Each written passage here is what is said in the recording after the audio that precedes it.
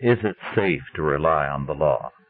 This is R.J. Rushdoony with a report on our threatened freedom. In this age of overprotection, we have laws and regulations to protect us from every kind of problem and from fraud. How good are these laws and codes?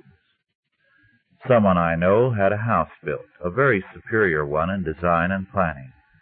He moved into it happily, only to encounter some problems, some minor and some not so minor. One serious problem was the fireplace, which began to leave the house. Now the house had been built according to code and had been inspected and met all specifications. In such a situation, what do? The building department of the county said it was a matter between himself and the masonry firm. The mason had gone out of business, but it was also back in business under another name, so the original contracting firm was now non-existent. As a result, my friend had to pay for the redoing of a job built according to code, supposedly, and approved. The building code gave him no protection when he needed it.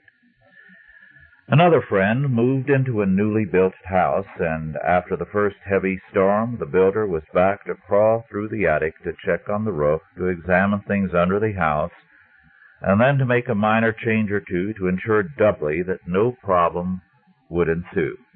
My friend was protected, not by the code, but by the contractor. The difference in the two cases was character. The building code was in both cases the same. No building code, however good, can replace character. In our day, we rely too much on laws and building codes to protect us and too little on character.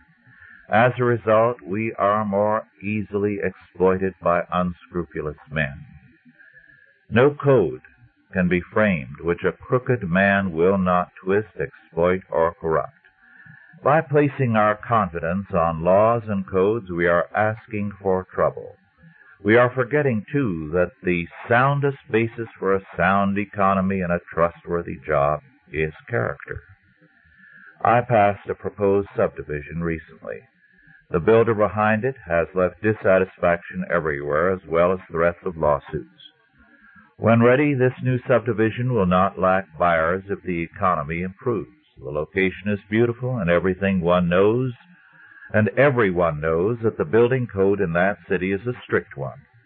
The net result is that the most important single consideration of all is overlooked: the character of the builder.